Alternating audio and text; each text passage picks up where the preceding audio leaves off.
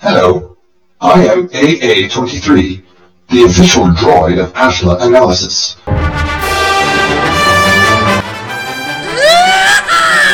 Keep your concentration here and now where it belongs. This is it! Everybody quiet. Follow me, boys! Got the dark side and the light side. One is selfless, one is selfish. You want to keep them in balance. I am a Jedi, like my father before me. Vader was seduced by the dark side of the Force. That's not how the Force works. There's been an awakening. Have you felt it? Allow me to introduce our instructors in the Force, Master Eric and Master Rachel. And now it's time for another episode of Ashla Analysis. Hello, universe. This time we want to talk about cloning and Force users. Aren't you excited, Eric? Yeah, Rachel, I'm very excited because this is something that I feel like not a lot of information is out there, but the information we do have is very telling, and so I'm very excited to kind of dive into the cloning process and what that means for Force-sensitive beings. You're right. We had to do a lot of research for you guys, but Eric has actually been extremely excited about this because I think secretly he wants a clone for himself. I mean, don't you? Like, that'd be awesome. Everyone might. Yes, like a little mini-me or something like that, you know? That'd be pretty awesome. But, like... One unaltered clone? An unaltered clone to regard as a son, that would be pretty great. I think that might be my future if we can take the information that we learned about from this podcast and apply it to our everyday lives. Maybe I will have an Eric 2 or something. Nice.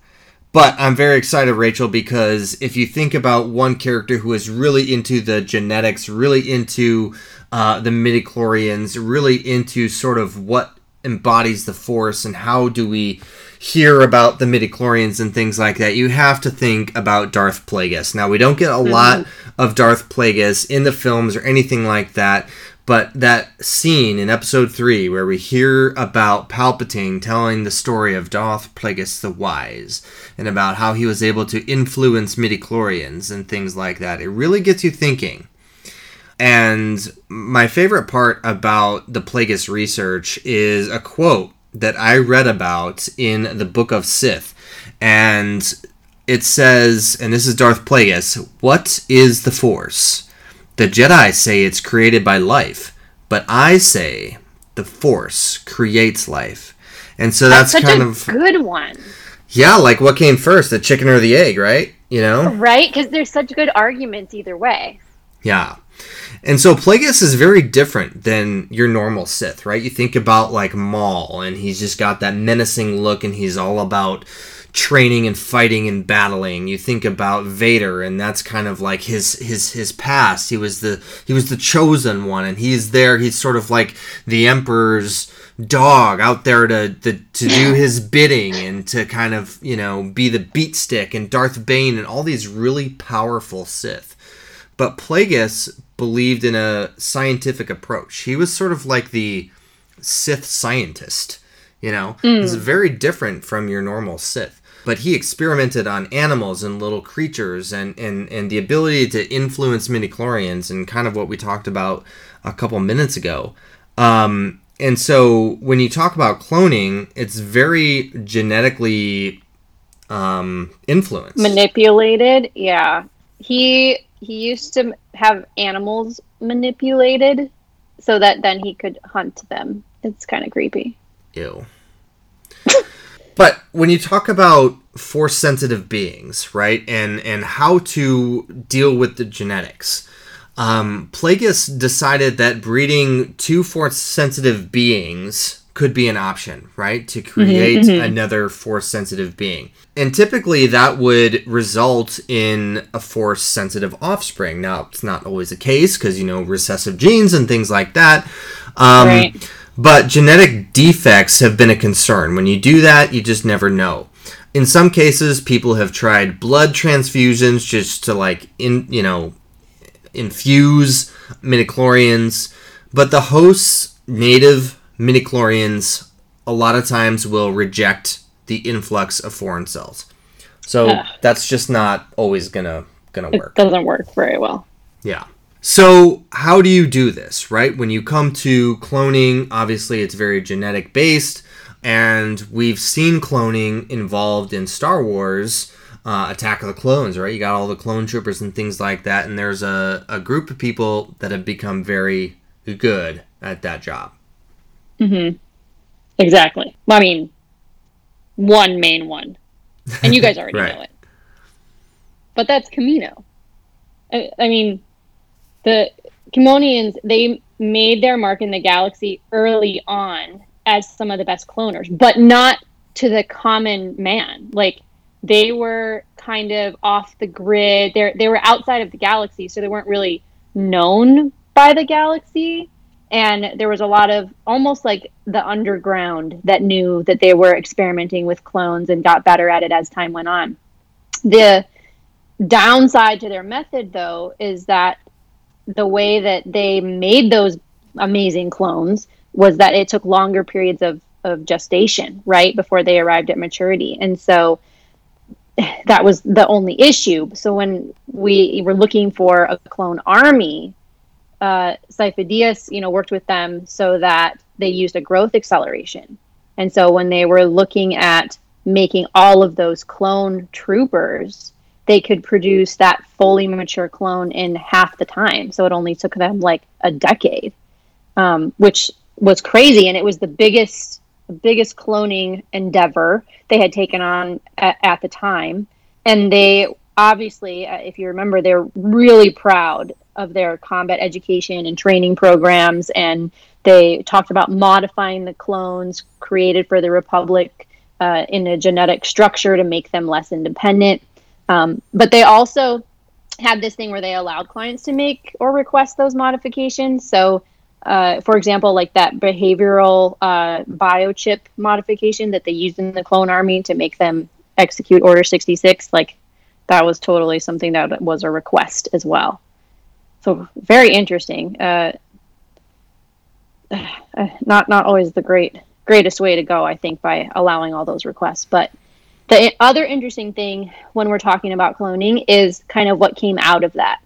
So if you think about after all of the clone army is gone and converted into stormtroopers or, hiding away from the Empire, the Imperial scientists, they wanted to continue creating clones.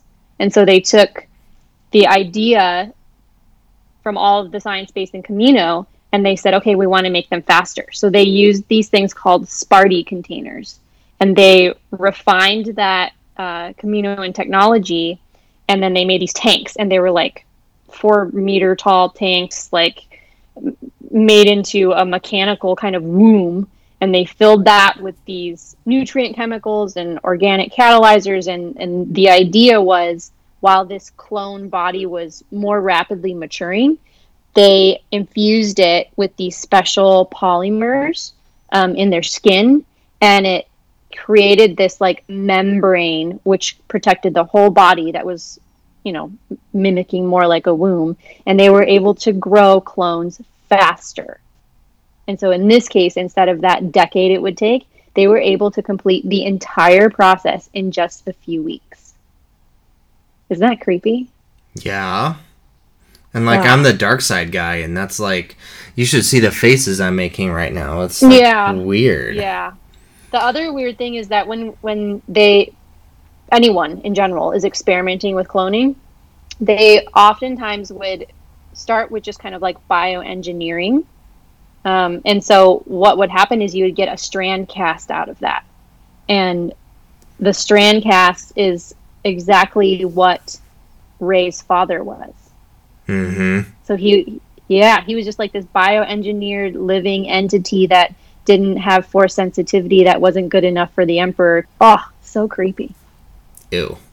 Well, Rachel, a lot of what we're going to be talking about today is sort of, I feel like a lot of it is Sith inspired, because the Sith, if you think about Anakin in episode 3. He says, I want more, and I know I shouldn't. And so the idea of sort of cloning a Force-sensitive being is kind of like you feel like you're not good enough the way you are, or you need a way to preserve your life, or you need something better. It's sort of like that idea of wanting more. Yeah, the only ones that I have read about, other than Kamino, where they, started cloning themselves and bioengineering themselves because their planet had a shift and became covered by water, so they were trying to survive as a race, and then turned it into, an export. But anything else all comes from the Sith.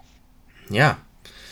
And it's interesting because we don't have a lot of information, at least in current canon Star Wars, that relates to cloning. You hear about Beaumont Kim in The Rise of Skywalker, dark science, cloning, secrets only the Sith knew. And so we'll talk a little bit about that.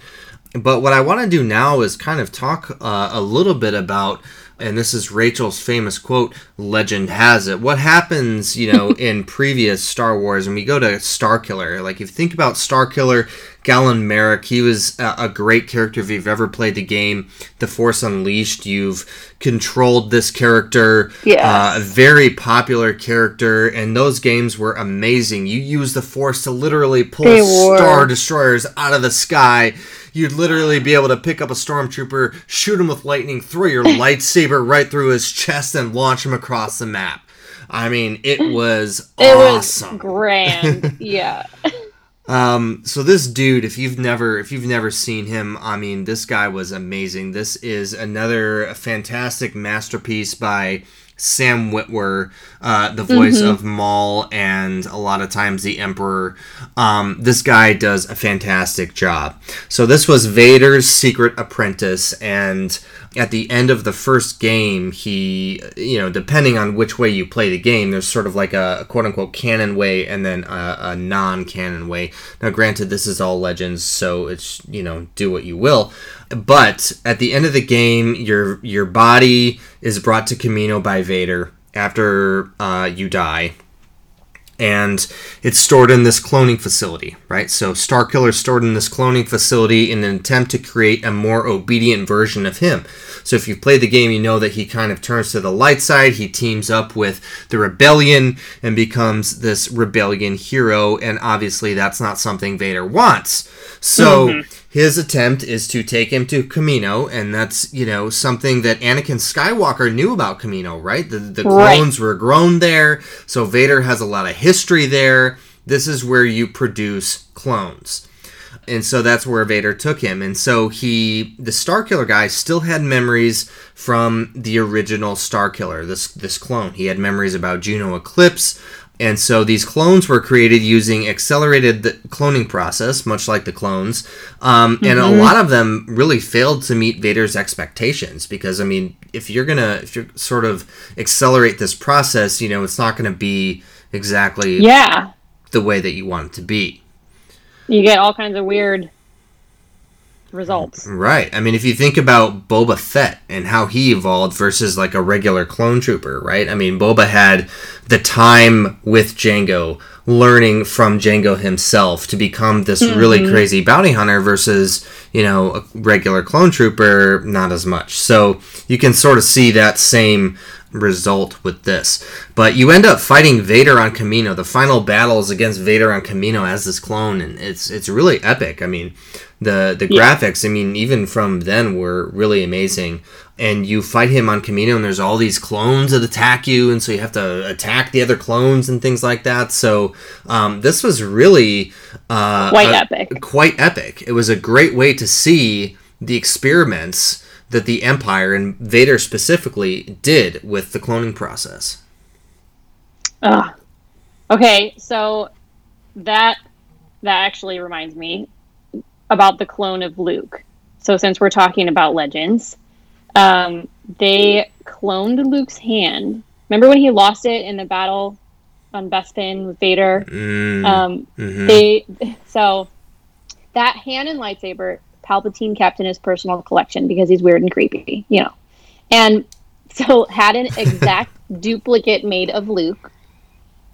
but there was an issue. So looked exactly physically like him, but mentally totally a mindless drone. Nothing in there. And so this was ultimately created by Joruus C'baoth in an attempt to turn the clone to the dark side, because, you got to even the odds, right? And, oh my gosh, it trained him in the Force and made to do his will. Like, that was the whole thing. And they created him in a cloning cylinder, kind of like what I was talking about, in less than a month. And this clone then has to face off against Luke. Well, and then Mara has to kill him. So, there's that. And Mara is like one of my favorite characters in all of Star Wars. I mean, I named my dog after Mara Jade. So, yeah. I mean, I feel like a lot of people, even today, you think about this clone of Luke. I mean, it's got the extra U in his name, so Luke, like, Luke Skywalker. Yeah, that's right. Oh man, that's because there was nothing in there. It was kind of an idiot clone, but yeah. No, I mean, when I was reading this book, I mean, this is all part of the original Thrawn trilogy with the clone of Luke and things like that. It was very strange to read about, and I didn't really understand how they could just like create a clone in a month. But, I mean, technology's crazy, and you kind of take what you get with that. And like you said, Rachel, nothing more than a mindless drone. I mean, he was kind of just not really mentally there at all. But, when you get a Force-induced creature, I mean, you've seen Savage Opress. I mean, he's kind of just like I was just thinking like that. a mindless beast, Yeah. So, and the problem is, so you're trying to produce a clone or a bioengineered being that's sensitive in the Force, and then you want to bend it to the dark side, then to do your will. Like, all of these things, it all is just like going uphill the whole time, and you're trying to do it so fast that stuff's falling off as you go. Yeah. But I love the story, and Mara Jade being the Emperor's hand, their former Emperor's hand, kind of her assignment was to take out Luke Skywalker, and she kind of did that. She just kind of fulfilled it. Yeah, she just took out the clone. So I just love that story. Now, Rachel, continuing on with our legends, we have Emperor Palpatine, and if you've read the Dark Empire comics, you know exactly what I'm starting to talk about here. But the thing is, I want you to listen to what we're talking about now. Talking about legends. Legend has it, Palpatine. And then think about what we're going to talk about when we talk about canon. Now, the first sentence, I'm going to read this right now. This is Legends Palpatine. He created clones of himself to pass on his essence in case he needed a new body. Okay, so if you think about what we know about Plagueis and about how he was trying to sort of continue on his life and to prevent people from dying and to save them and sort of live forever, we know that that's something that Palpatine wanted to do. And creating clones of yourself to pass on your essence in case you need a new body, hey, that sounds pretty good. So Palpatine created this cloning facility on Biss. And in these comics, he was able to turn Luke Skywalker to the dark side. And that's something, that's a pretty great feat. Not everyone's able to do that. During this comic book, Leia turns Luke back to the light side throughout the middle of the comic. And Palpatine unleashes a Force storm on the Rebel fleet. So think about the Rise of Skywalker for a second and what Palpatine does to the Resistance and the fleet and the people from all over the galaxy, right? Shoots that lightning up into the sky, destroys the fleet, right?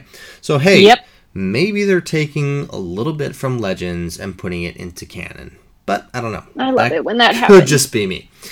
Luke and Leia turn the Force storm on Palpatine, destroying his body, but his spirit lives on. And that kind of reminds me of, like, Harry Potter, right? In the first one where Harry, like, puts his face to Quirrell's head and, like, the Voldemort, like, little smoke ball spirit, like, flies away. Yeah. It's kind of like that. At least that's how I view it. Every time we talk about Palpatine and, like, trying to move his essence around and never dying. All I imagine is every video game I've played where you're beating like a boss and you're like, why won't he die? Yeah. I love that you just screamed that because that's how I am all the time. Yeah. So that's the Legends has it, Rachel. And so we've talked about Palpatine, we've talked about Luke Skywalker, we've talked about Starkiller and Galen Marek. But now let's talk about canon. You think about canon, and if you've read the Rise of Skywalker novelization, it really adds a lot to the story of Palpatine and what we get in the Rise of Skywalker. Now, watching the Rise of Skywalker, they don't necessarily give you everything that you need to know about Palpatine and the story of his character. But the novelization really expands on that. It's the expanded edition, expanded and updated edition of the book. And if you have not read it, I highly recommend it. But they really go on to talking about Palpatine's character. And my first sentence, created a clone body of himself to pass on his essence in case he needed a new body. Literally exactly what I said when talking about Legends. Yes. And so if you've read the book, this is kind of what it talks about with Palpatine. So Palpatine had this clone body, but the clone body was imperfect. It was an imperfect vessel to contain his power, and it wasn't ready. It was too soon. When Palpatine was thrown down the pit in The Return of the Jedi, he was not ready. And that's surprising, right? Because you always think about Palpatine, how he's always ahead of the game. He's pulling the strings. 5 steps ahead, yeah. Yep. And so he was not ready. He was not expecting Vader to turn on him. And that's what the Sith are about. Turning on your master. Eventually, the apprentice will turn on the master. And so he was trapped in this broken, dying form. And if you think about, if you remember, kind of back to the Rise of Skywalker, Palpatine's all like old and decrepit. And he's got like, he's being hung from that device and everything. And I don't like it. It's creepy. You should see my face. Oh. Yeah, especially like when he's on Exegol and like there's lightning everywhere, and just the way that they film it, it's like, oh god. It is quite creepy. But my favorite part, Rachel, about this is that as Palpatine fell down the shaft of the second Death Star, he transferred his consciousness to a secret place he'd been preparing. And we know that that's on Exegol. You remember seeing all those vats and like people working there, and it's just like really crazy. He's got his whole, it's like a laboratory almost. I remember everybody being like, no, he died. And then I forget who it was, but one of us said, yeah, but that's totally a thing he would do. Yeah. I mean, this is just crazy, and I love how they take things from Legends and put them into canon. Me too. But while he was thrown down the pit in the second Death Star, his real body was dead before it hit the bottom. He had transferred his consciousness. And like I said before, it just wasn't ready, and that's why he was all messed up. And anytime they were working on those like fast-paced clones or things that weren't complete or trying to rush it, not only would they have these weird like abominations and things like you were saying, but they also found that the bodies of those clones would like degrade faster and stuff, and so that was like one of the side effects. So I guess it kind of makes sense here too.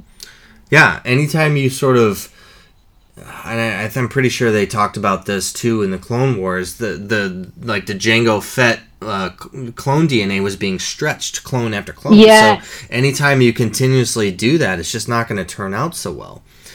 But splicing genes, bolstering tissue, creating unnatural abominations with the hopes of finding a suitable body for his consciousness after his normal body died was something that Palpatine was just after. He had that plan. He had that idea from Plagueis with all these genes and the genetics and things like that to sort of preserve his life and live forever. He's all about power. Right. And so throughout this process, Palpatine created, through a Strandcast, his son, and it lived and thrived, but he had no Force ability. And, to Palpatine, if you have no Force ability, and you have no ability to give him power, just like you said, Rachel, useless. I don't need you. I'm going to throw you away. You're of no use to me. Yeah, it's interesting that, we're referring to him as his son, but much like Jango and Boba. It's not like it's his son. Right. It's this clone that was different, a Strandcast, you know. So. Yep. Which is, it actually is even more interesting for Rey at this point. Right, and I was talking to some people about this at work, and so one of my coworkers was like, "So, Palpatine's actually Rey's dad?" I'm like, "But not really, like not the way that you think about it." Genetically, yeah, sorta, kinda, yeah. But the only worth for Rey's dad or Palpatine's son was through the bloodline. And so that's why when watching The Rise of Skywalker, you say, okay, so Rey is Palpatine's granddaughter. That's what Palpatine was after this entire time. Palpatine wanted Rey. He wanted to use her as the vessel for his essence to continue his power. And so that's why, The Rise of Skywalker is so interesting. Yeah, it's nasty. It's just, like, so confusing. But that's like, if you think about someone that's power hungry, right, and has gone to all extents in the universe to control everything, well, I guess that would be it. Like, regardless of how, you're looking for someone as strong in the Force as you or close to it or better, so that then you can take that over. Yeah. Mm-hmm. And cloning Force users is something that I feel like is very kind of hit or miss. And so, like you've seen, you talk about Palpatine's son, that Strandcast, that has no use to him. Even in the Force Unleashed game, General Ram Koda talks to Starkiller, basically saying like, "Oh, you can't clone a Force-sensitive being. You can't clone a Jedi. It's impossible." And so there's sort of like hit or misses, right? It's sort of like up in the air. Is this something that's good? Is this something that's bad? Could this create, could this be a backfire? We've seen that Luke that we were talking about earlier, sort of mentally nothing more than a mindless drone. Like, is it really a good idea to clone Force-sensitive beings? Or any being for that matter, right? We're facing the same kind of dilemmas in our own universe. Like, how much do you meddle? And at what point is it worse than what you're intending to fix, Right. Pretty crazy. So, like I said before, there's not a ton in the Star Wars universe related to cloning Force-sensitive beings, but obviously I think this is something that we can continue to discuss amongst ourselves. This is something of great debate amongst Star Wars fans, so I think if you have any thoughts on cloning Force-sensitive beings, we'd love to hear from you guys on any of our social media channels. And I'm sure, we talk about this all the time at Twin Suns Outpost. You cut off one head of the Star Wars question marks, 2 more pop up, and you just always are getting more questions for every answer you get. So I feel like this is something, Rachel, that we'll probably get more answers to as we continue to get more Star Wars content. I agree. It's funny, too, because even as we're talking about this, I'm remembering even more things, of the brother and sister. The father was trying to create with the Force and ended up with the brother and the sister, and so that whole Mortis arc was like a version of this in less scientific form, and in less control, but more in the life creation of the Force. And so that portion of it, I think, would be really interesting to explore.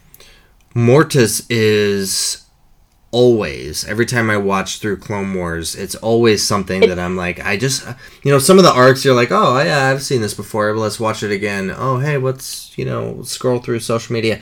But like, Mortis is always like, I'm glued to the TV every time I'm watching.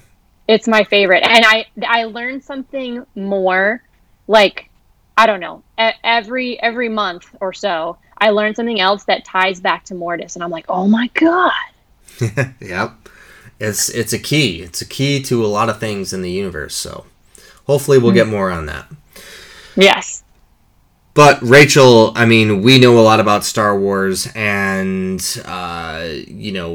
we do a lot of research for our show, and that's something that we always want to give credit to the creators. And so On this episode, for our references, we used Star Wars Wikipedia, The Rise of Skywalker novelization, The Book of Sith, Jedi vs. Sith, and the Star Wars The Essential Atlas. Awesome. Well, I hope that gives you guys a good starting point with cloning. And I'm sure you've learned something new, because I know we did when we were researching all this for you. So I think it would be a really good idea for next month if we started talking about Force healing. Yes. Yeah, we just, started talking about all the weird things that happen with cloning, and let's lean a little towards the other way and talk about Force healing. Right, and there's a ton of characters in Star Wars. Obviously, when you're in a war of the stars, you're going to get hurt a little bit, right? Some of our favorite characters get hurt, and there's always going to be that character, with the light side that's more of a light side ability to heal you up if you're in pain. Especially a little cute green one. Yep.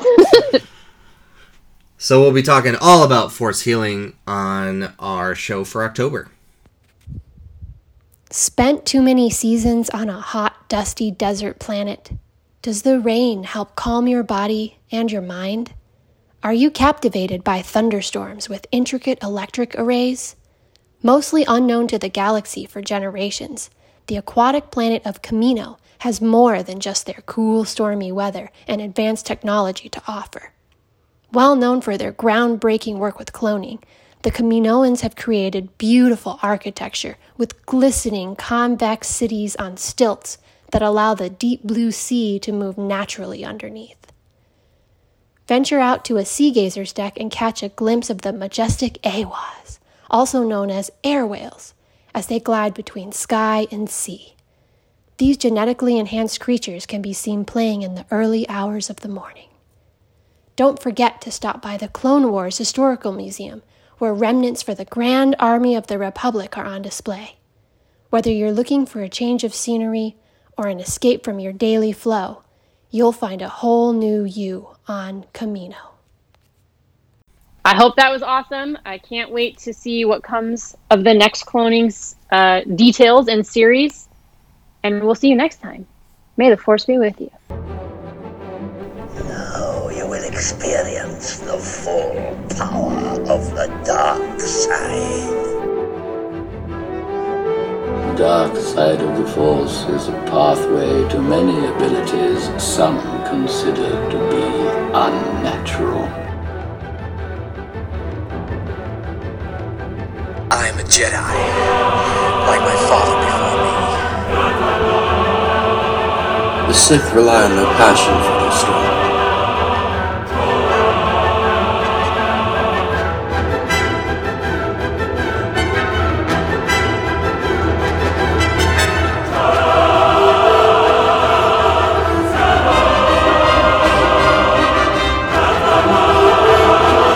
The Jedi use their power for good.